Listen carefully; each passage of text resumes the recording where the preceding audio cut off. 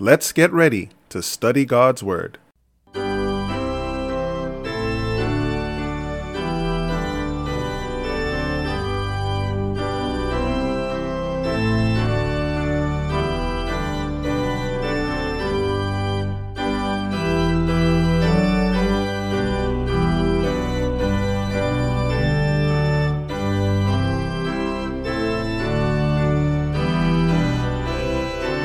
Greetings to one and all. Welcome to another episode of Rightly Divide the Word of Truth. This is Andrew S. Baker, and today's devotional study is entitled, Obedience is the Consequence, Not the Cause. Please visit our podcast page at biblestudy.asbzone.com, where you can find all of our previous podcasts and such resources as the key principles of effective Bible study. You'll also be able to find a list of the platforms on which our podcast is available. Our memory verse for today is Romans 5:8-9. But God commended his love toward us, in that while we were yet sinners, Christ died for us. Much more then, being now justified by his blood, we shall be saved from wrath through him. Before we get into this study, let's have a word of prayer. Dear Heavenly Father, we thank you for the privilege of Bible study. We thank you, Lord, that you're able to deal with difficulties great or small. We invite your presence to be with us and to help us that we will deliver this message in accordance with your will. In Jesus' name, amen. But God commendeth his love toward us. Obedience is the consequence, not the cause. I want you to remember that title. As Seventh-day Adventists, we have a unique focus. We have a unique message. We understand prophetic events. We have a focus on Christ's mission. We have a focus on the sanctuary. We are reminding people to come back to the law of God. But sometimes, because we are often wrestling against people who see the law of God as being done away or of none effect, our focus on the law gets to a place where sometimes we forget how salvation really works. And I say that because I look at different lists and forums and groups on Facebook and other places. And many times when people ask a question about the commandments, we are quick to jump with our favorite commandments about obedience. And there are lots of them. And they're powerful, right? They exist. They cannot be denied. They cannot be overlooked. There are a lot of them. Exodus 19:5. Now therefore, if ye will obey my voice indeed and keep my covenant, then ye shall be a peculiar treasure unto me above all people, for all the earth is mine. You have Moses in Deuteronomy 11:27 saying, a blessing if ye obey the commandments of the Lord your God, which I command you this day, and a curse if you will not obey the commandments of the Lord your God, but turn aside out of the way which I command you this day to go after other gods. So that's the Old Testament. We have other go-to texts. Acts 5:29. Then Peter and the other apostles answered and said, we ought to obey God rather than men. We have children, obey your parents in the Lord, for this is right. We have children, obey your parents in all things, for this is well-pleasing unto the Lord. That's Ephesians 6:1 and Colossians 3:20. We have Joshua, but take diligent heed to do the commandment of the law, which Moses, the servant of the Lord, charged you, to love the Lord your God, and to walk in his ways, and to keep his commandments, and to cleave unto him, and to serve him with all your heart and with all your soul. We have Ecclesiastes 12:13. Let us hear the conclusion of the whole matter. Fear God and keep his commandments, for this is the whole duty of man. We have Revelation 14:12, one of our favorites. Here is the patience of the saints. Here are they that keep the commandments of God and the faith of Jesus. We have Jesus' own words, all right? Who can contradict Jesus' words? John 14:15. If ye love me, keep my commandments. And John 15:10. If ye keep my commandments, ye shall abide in my love, even as I have kept my Father's commandments and abide in his love. 1 John 2:3. And hereby we do know that we know him, if we keep his commandments. There are more. I could go on. There are at least 60 such verses that we can rely on. And they are of great importance because they show that obedience is there, that God requires obedience. To obey is better than sacrifice, and to hearken than the fat of rams. There's no way to go through the Bible and come to the conclusion that God doesn't care about obedience.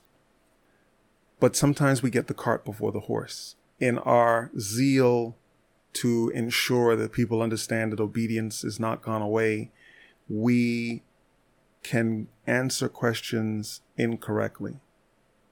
Take, for instance, a question that says, are we saved by obedience? And we hear, is it possible to be saved if you're going to be disobedient? And so, of course, people will throw out 4 or 5 of these good texts, and they will emphasize that obedience is crucial, ending with Revelation 14:12. Here's the patience of the saints, here are they that keep the commandments of God and the faith of Jesus. But obedience is a consequence. It is the consequence of salvation. It is not the cause of salvation. Romans 5:8-9 says, but God commended his love toward us in that while we were yet sinners, Christ died for us. While we were disobedient, not obeying, Christ died for us. And so it continues. Much more then, being now justified by his blood, we shall be saved from wrath through him. Salvation is in Christ alone. It is Christ who grants us salvation.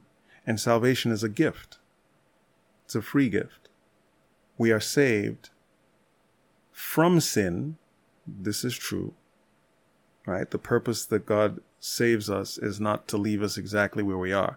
The whole point of Jesus coming and living and dying is not to just say, hey, you were going to die, and now I say you're going to live, but you just get to do whatever you want, right?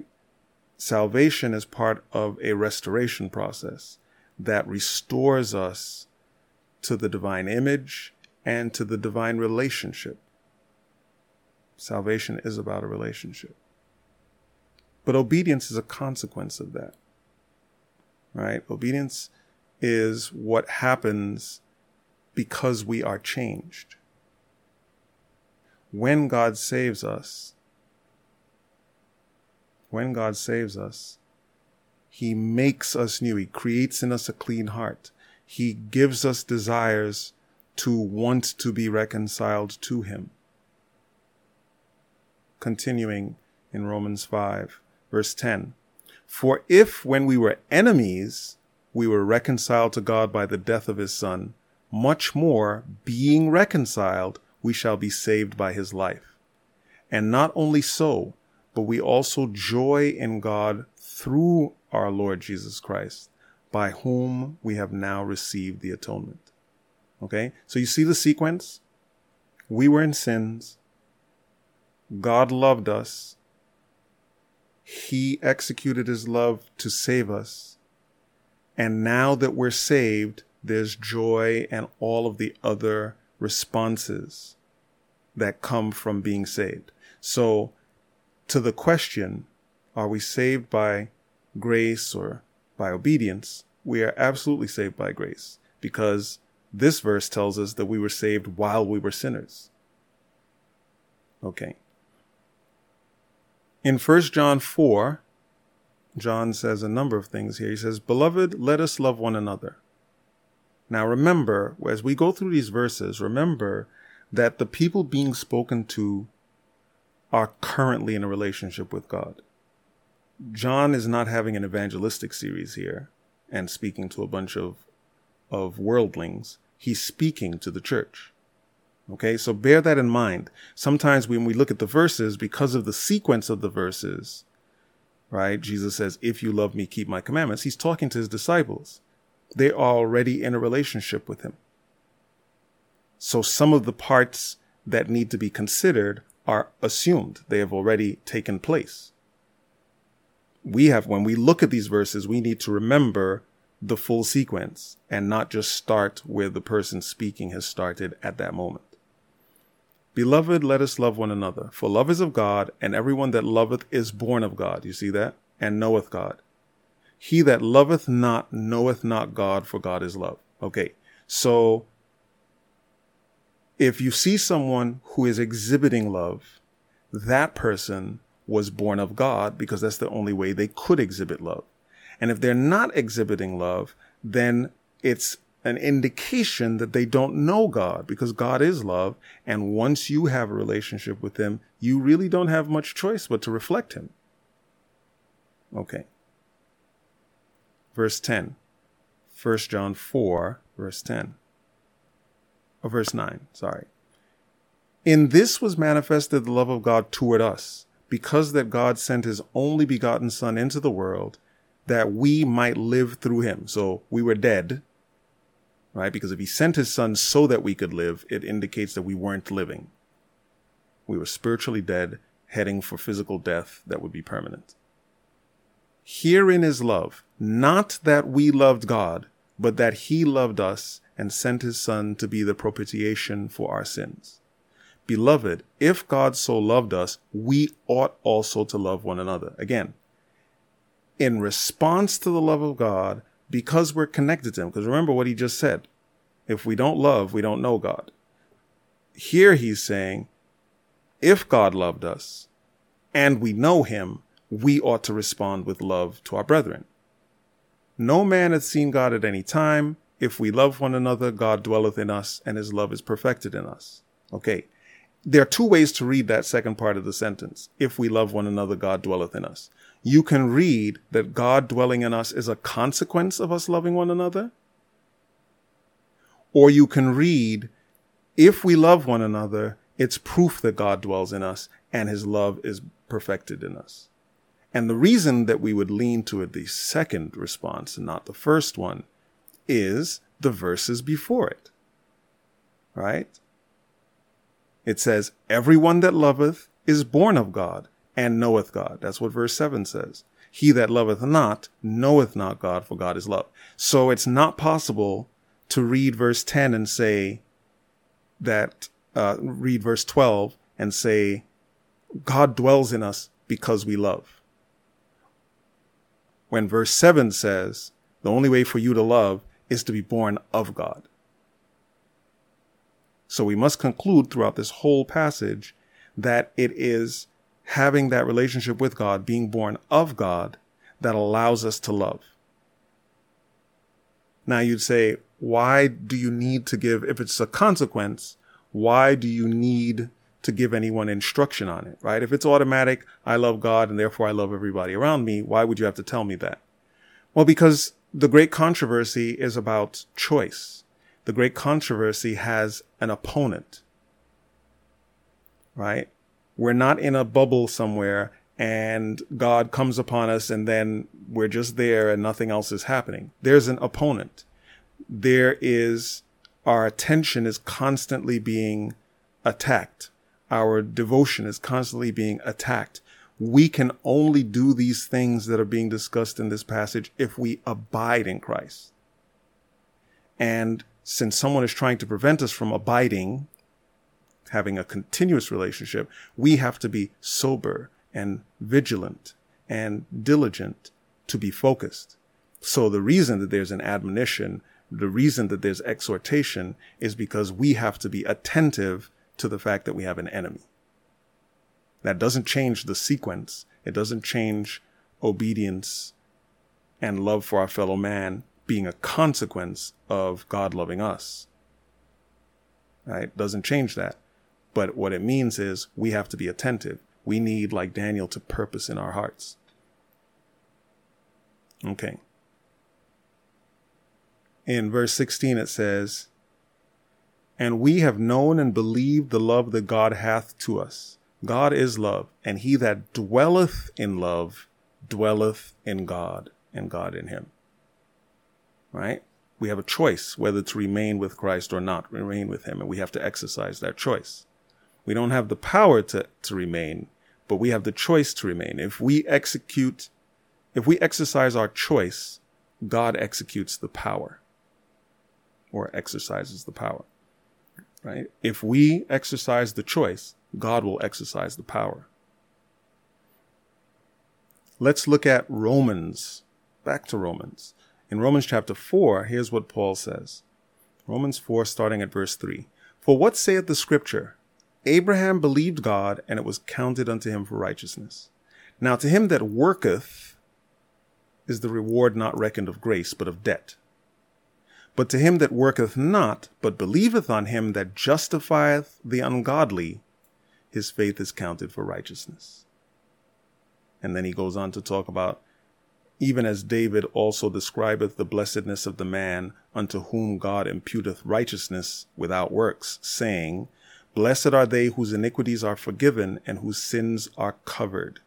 Blessed is the man to whom the Lord will not impute sin. Again, these are acts of grace by God, not because of any worthiness on our part, but because of acceptance of the gift. Right? When we, who are ungodly, accept the gift, believe on Christ, believe that God sent him, then verse 5 applies to us. Romans 4:5 says, But to him that worketh not, but believeth on him that justifieth the ungodly, his faith is counted for righteousness. Okay? Deuteronomy 6:7, just so you understand, this has been the principle of the Bible the whole time and not just a New Testament thing.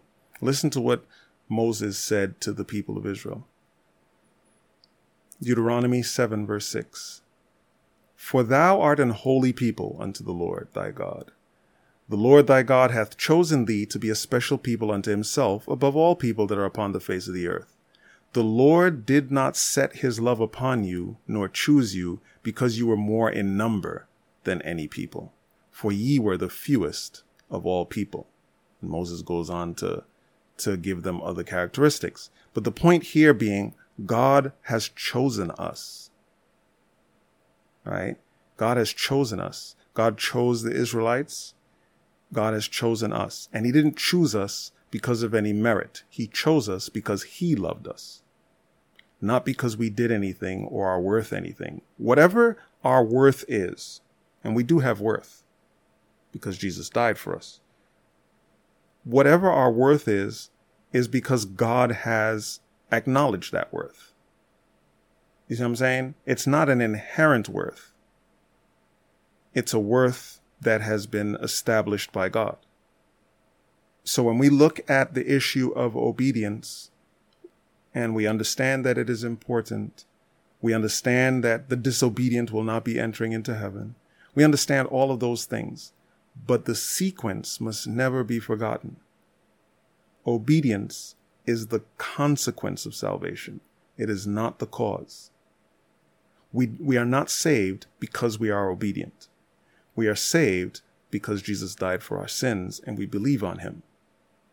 And because we believe on him, and because God is the one who justifies the ungodly, then we are given power to obey him. And because of the love that he has loved us, we love him because he first loved us. Because of the great love that he exhibits to us, in gratitude, we love him in return, and we're willing to obey him. But that's the sequence. God is not saving anyone because they are obedient. God is going to have obedient people because they're saved.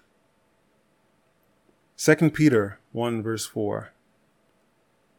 This is the ladder of grace all the way through verse 12. But just reading 4 and 5, Peter says to us, whereby are given unto us exceeding great and precious promises, that by these ye might be partakers of the divine nature, having escaped the corruption that is in the world through lust. Okay, you see what he says? We get exceeding great and precious promises. We have been given exceeding great and precious promises.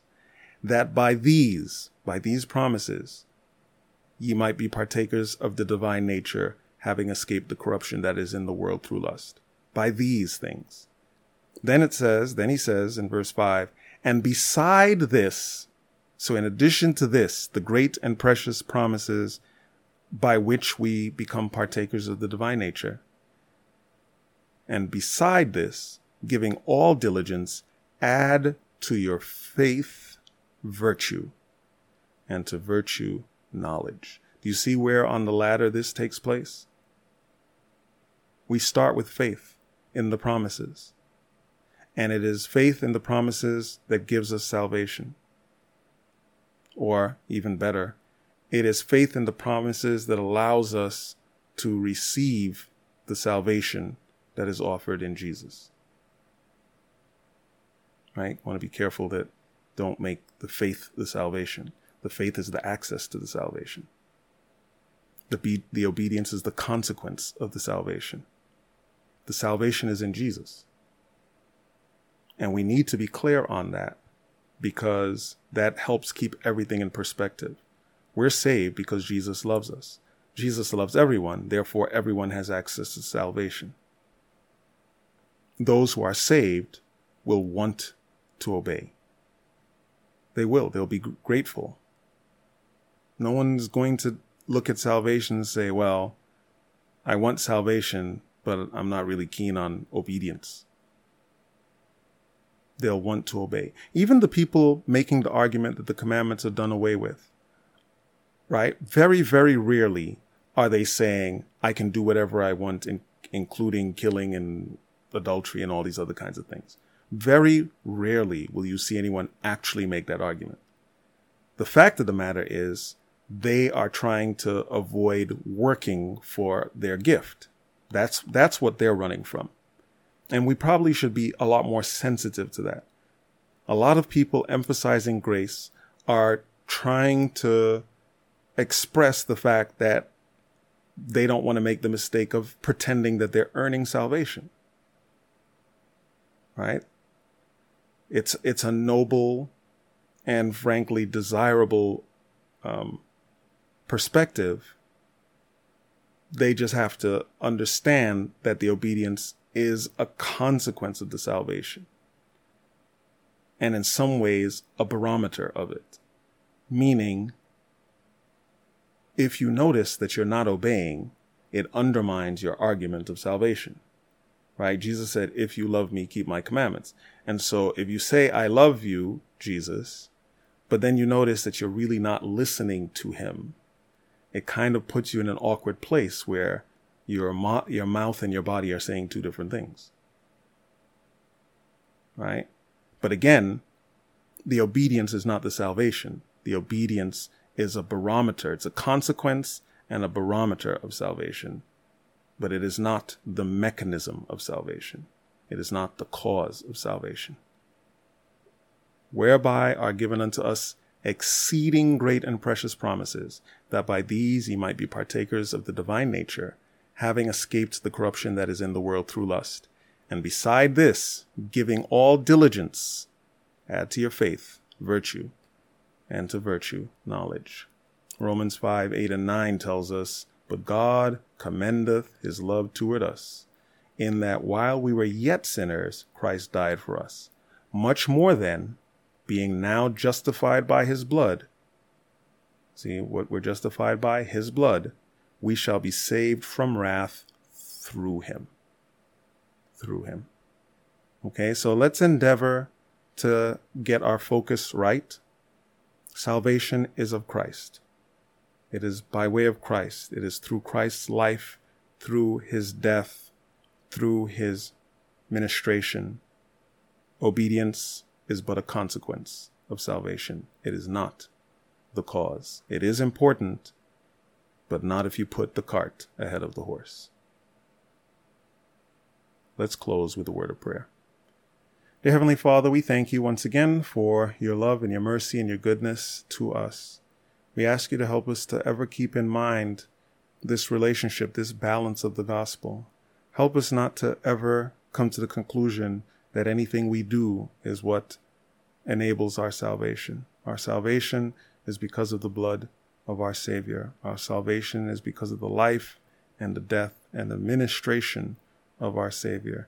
And we ask you to help us that we will be grateful, that we will respond with gratitude, and with hearts of love we will want to obey him to the best of our ability, not because it will bring us salvation, but because we are so grateful for all that he's done for us, and we would not want to displease him. Please bless us, we pray, and keep us. In Jesus' name, amen. Thanks again for listening to this podcast. Please feel free to contact us via email at biblequestions@asbzone.com. Whether you have questions, comments, or concerns, we look forward to hearing from you. If you're finding this channel to be a blessing, please take the time to share our page with others, and always keep our ministry in your prayers. Until we meet again next time, may God richly bless you as you prayerfully study his word.